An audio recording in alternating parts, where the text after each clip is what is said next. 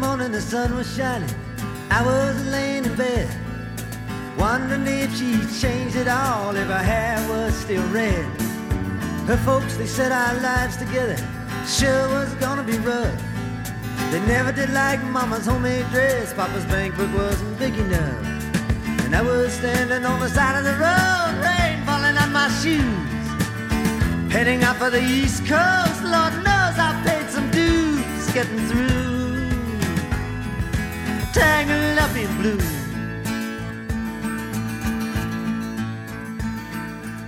Hello, this is Michael Volkoff, and this is episode 164 of Corruption, Crime, and Compliance. And our episode today is catching up with recent OFAC enforcement actions. Hello, everyone. Thanks for listening. Glad to be here. Wanted to catch up with you on some of OFAC's enforcement actions, which as we've made our way through the worst times of the pandemic when we were shut down. OFAC was slowed down on some of its enforcement actions, and in the last few months they've been steady and sure and coming out with a number of cases. So let's go through some of those cases today and catch you up on what's going on in the OFAC enforcement world. Before we get started, how about an ad from our sponsor, Steel Compliance Solutions. Steel Compliance is the global leader in compliance and ethics management. Steel's compliance and ethics platform is comprehensive, robust, and easy to use to promote a company's culture of compliance. Steel partners with the world's largest, most respected companies to deliver compliance products and services that help organizations embrace a culture of compliance while protecting their brand. Building an ethical culture is a complex undertaking that requires a detailed understanding of the global compliance environment, considerable time, and specialized expertise. Steel's end-to-end ethics and compliance platform is designed to provide compliance officers with the solutions they need to proactively address changing regulatory and reputational risks.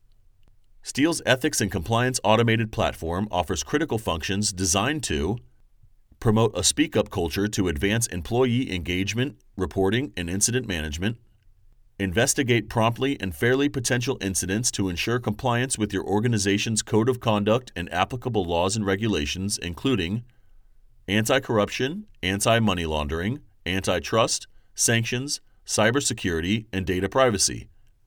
Manage your organization's compliance policies and procedures to ensure that policies are updated and disseminated effectively so that employees understand your organization's compliance requirements.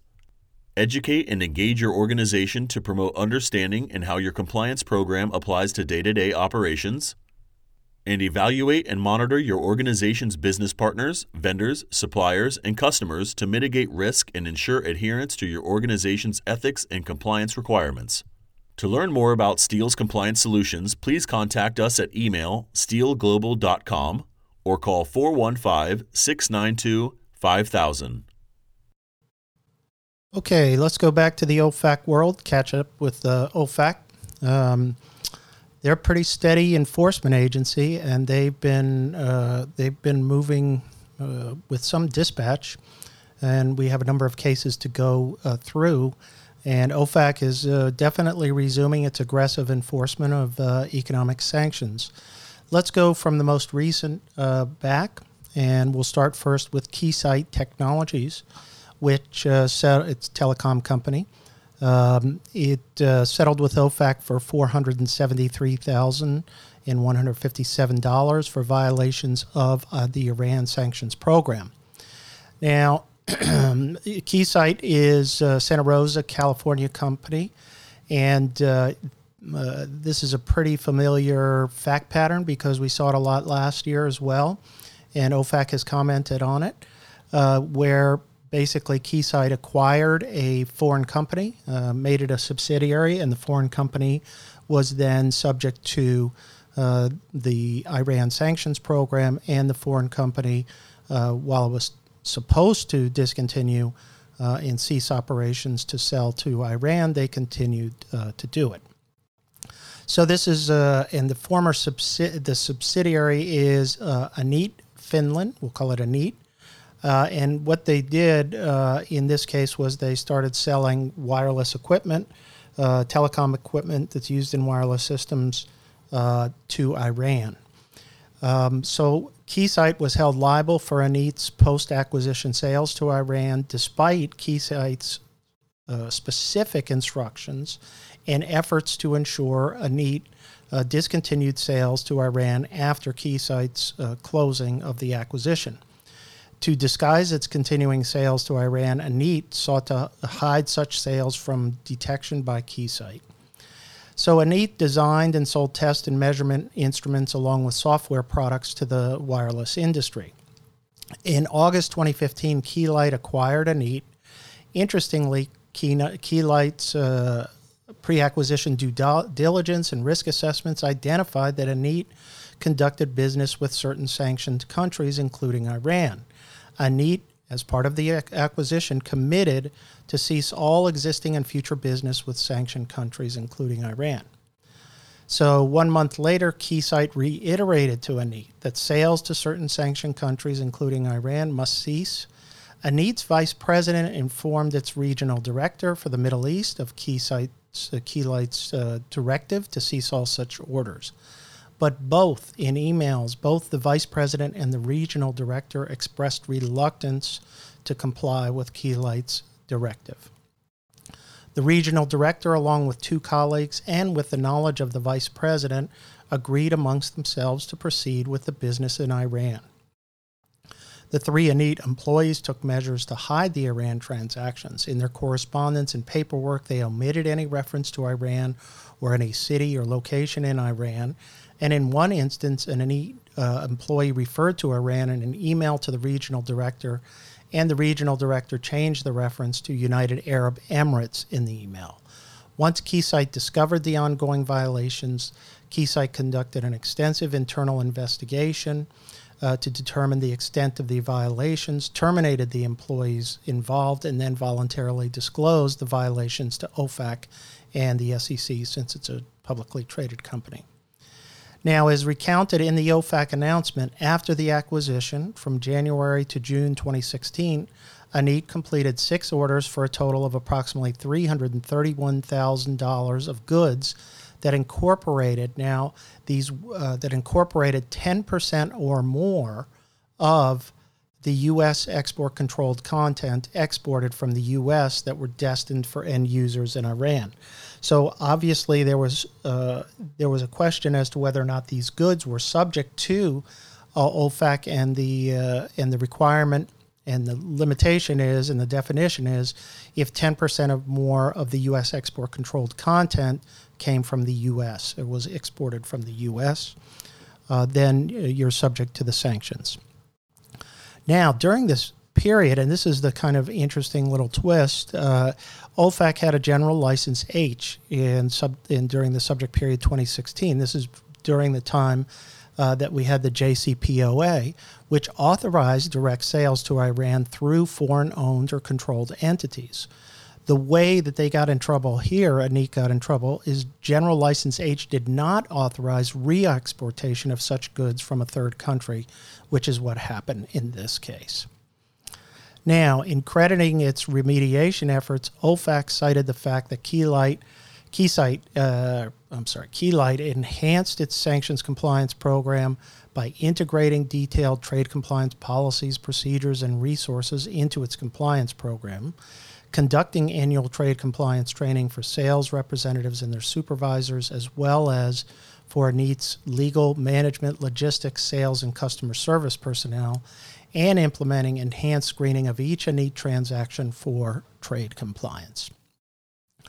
So that's an interesting case, the Keysight Technologies, and it's something that we should definitely take some lessons learned from that in terms of the 10% rule and how exactly this worked. Now let's go to the next case, which was Comtech Telecommunications, which settled OFAC violations of the Sudan sanctions program, which was applicable at the time, is not now, and that was for $894,111. Comtech Telecommunications and Comtech Data Corp, EF Data Corp, it's their subsidiary, agreed to make the payment for violations of the Sudan sanctions program. Comtech and EF Data sell advanced communication systems, software, and services. The violations arose when these companies indirectly exported satellite equipment with warranties and facilitated services and training to a Sudanese government-owned entity that was prohibited under OFAC's Sudan Sanctions Program. Just a reminder, the Sudan Sanctions Program was eliminated in October 2017. The activities at issue in this enforcement action occurred while the Sudan Sanctions Program was in effect. Starting in June 2014 and continuing for over a year until October 2015, Comtech and EF Data illegally exported satellite equipment under warranty, provided ongoing telephone support, and facilitated training with respect to the equipment to the Sudanese Civil Aviation Authority. EF Data and its subsidiary located in Montreal, Canada, prepared a price quote for satellite equipment under warranty, telephone support, and training for a Canadian satellite communications equipment manufacturer. The sales agreement listed the ultimate destination of the equipment as Sudan. EF Data's sales agreement also included telephone support and technical training services in connection with the equipment. Before shipping the equipment to the Canadian company, EF Data's credit manager alerted other senior EF Data managers that the proposed transaction raised export issues because the end user was in Sudan. EF Data's director of logistics learned that the ultimate consignee was the SCAA, the Aviation Authority. EF Data's screening software generated an alert to EF Data about the OFAC export restrictions for Sudan. To address this issue and to resolve this red flag, EF Data's logistics manager attempted to shift compliance responsibilities to the Canadian equipment company. So what they were trying to do was say, you go ahead, you do this because we can't do it. It would violate OFAC. Well, the truth is that if they're acting as the agent for EF Data, it was nonetheless a violation. Despite all these warnings and circumstances, EF Data ultimately shipped the satellite equipment to the Canadian company in 2 shipments, knowing that the Canadian company then integrated the equipment into a satellite-enabled network of Earth-based telecommunications stations. The Canadian company shipped the network to Sudan at the Khartoum airport for use at 14 locations in Sudan. So from also the shipments themselves violated the OFAC sanctions, but also we had training and other services that also violated the sanctions program. So from September 29th, 2014 to October 2nd, 2014, EF Data's subsidiary trained 7 SCAA employees on the equipment's use in Montreal, Canada. Comtech then voluntarily disclosed the violations to OFAC in October 2014. Comtech's senior vice president and EF Data's president sent an email to EF Data's logistics director, the person who had originally shifted the responsibility for compliance to the Canadian manufacturer. And they instructed the logistics director to secure an OFAC license to provide the warranty services and the support. The next month, November 2014, EF Data applied for an OFAC license to provide the SCAA with services for the setup, support, operation, and related services. After the application was denied, EF Data refiled its application in February 2015. While the application was pending, EF Data's subsidiary continued to provide telephone support until October 2015. Separately, in March 2015, EF Data's former director of logistics approved a warranty request to loan and export from the United States 4 hardware units to the Canadian company to fix a problem SCAA was experiencing with its hardware. OFAC ultimately denied EF Data's license application to provide such warranty services on March 13, 2016. During the OFAC investigation, Comtech made several significant personnel changes, including adding a vice president tasked with trade compliance at EF Data's Arizona facility, committing to hire an additional trade compliance position to support that vice president, and committing to create a new position of Senior Trade Compliance Officer and/or Chief Trade Compliance Officer at Comtech's New York headquarters.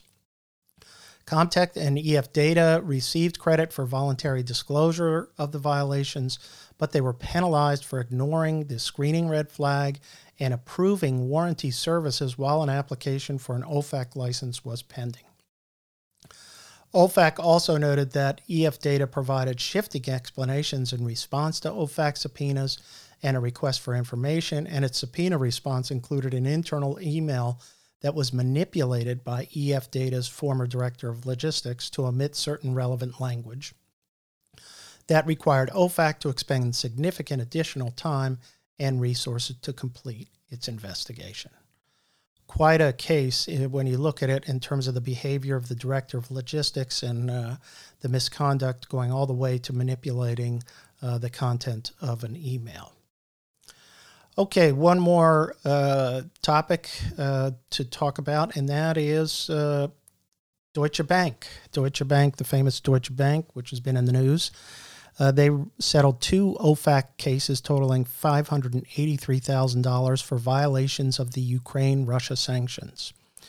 Well, Deutsche Bank obviously continues to have its problems, legal, compliance, and reputational, and now you can add to the list OFAC sanctions compliance.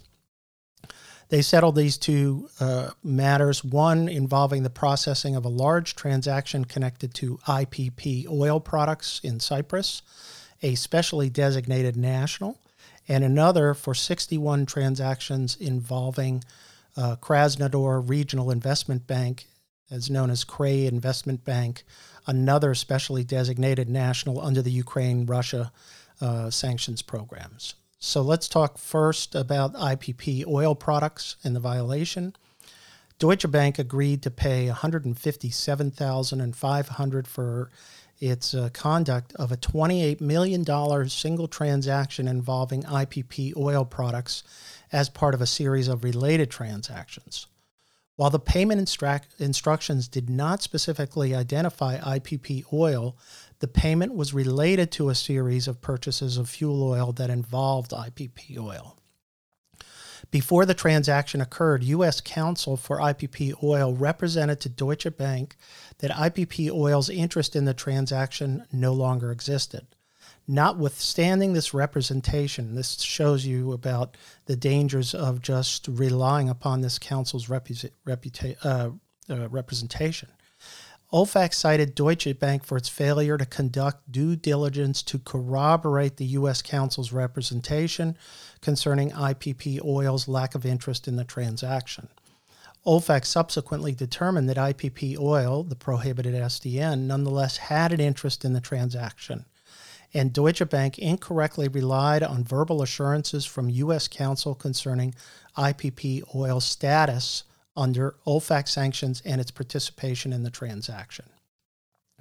In reaching this settlement, OFAC reiterated that financial institutions, and I think this applies to every company, not just financial institutions, should take a risk-based approach to sanctions compliance given the size of this transaction and the fact that Deutsche Bank knew that prior transactions involved an SDN, IPP oil.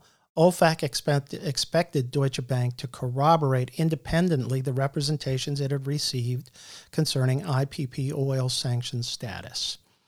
A good reminder of a case in terms of what due diligence requires and doing more to corroborate. The requirement under the sanctions compliance program guidance is to conduct independent research. And in this case, it's reiterated here with regard to Deutsche Bank.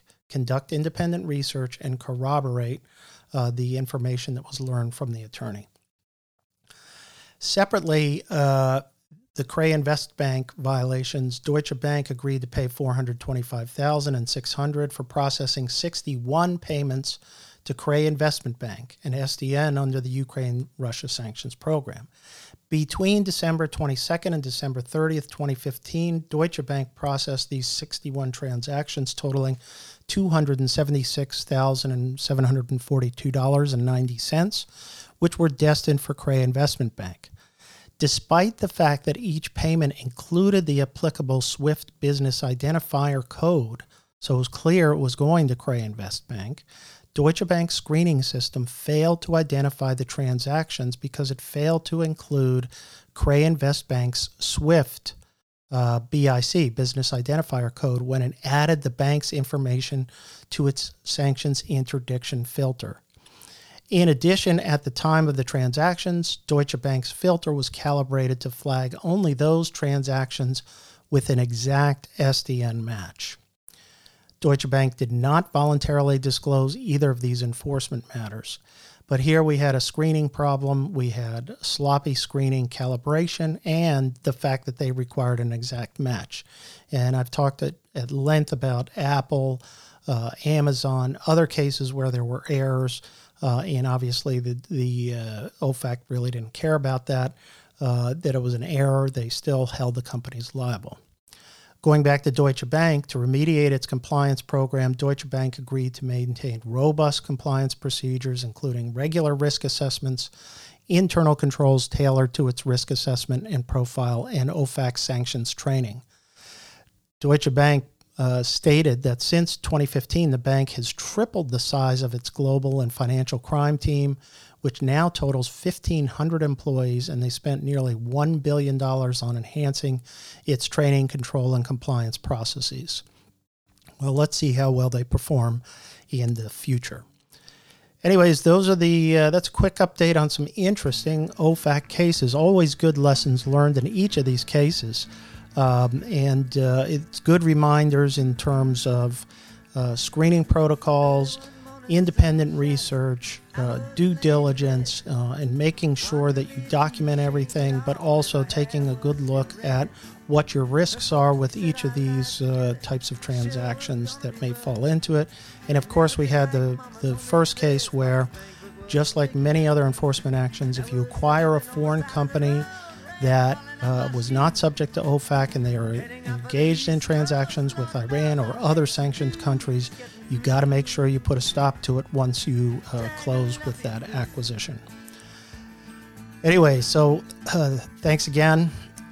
Stay in touch, stay healthy, stay safe, and we'll talk to you soon. Thanks again for listening to Corruption, Crime, and Compliance. Please subscribe to the podcast series. The Volkov Law Group believes that every company should have a robust ethics and compliance program. Experience and research show that ethical companies are better performers in the global marketplace. You can learn more about the legal and compliance services we offer at our website, www.volkovlaw.com. You can also follow our award-winning blog, Corruption, Crime, and Compliance, and our podcast series. You can contact Michael Volkov at his email address, mvolkov@volkovlaw.com. I had a job in the great North Woods, working as a cook for a spell. But I never did like it all that much, and one day the axe just fell. So I drifted down to New Orleans, where I'm lucky with a be employed, working for a while on a fishing boat right outside of Delacroix. But all the while I was alone, the past was close behind. I seen a lot of women, but she never escaped my mind, and I just grew, tangled up in blue.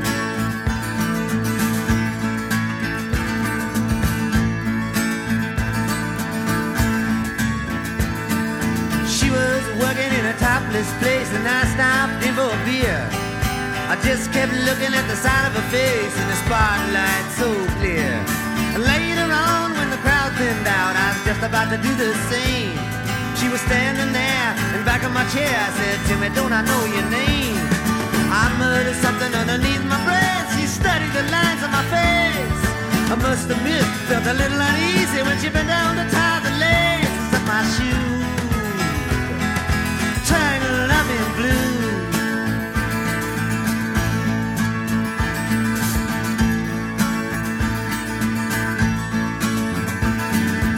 Lit a burner on the stove and offered me a pipe.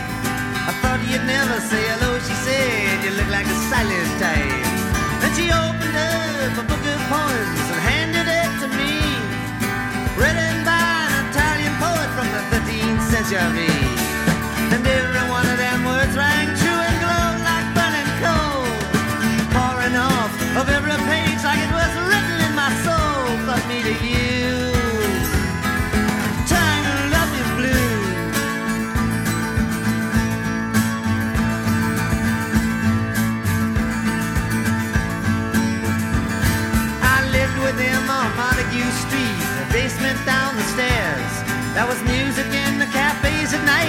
illusion in the air. Then he started into dealing with slaves, and something inside of him died. She had to sell everything she owned and froze up inside. And when it finally, the bottom fell out, I became withdrawn. The only thing I knew how to do was to keep on keeping on, like a bird that flew, trying to let me blue.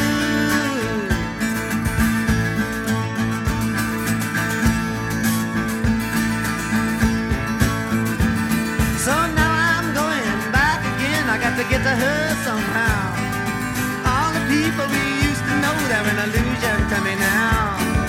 Some are mathematicians, some are carpenters' wives. Don't know how it all got started. I don't know what they're doing with their lives. But me, I'm still alive.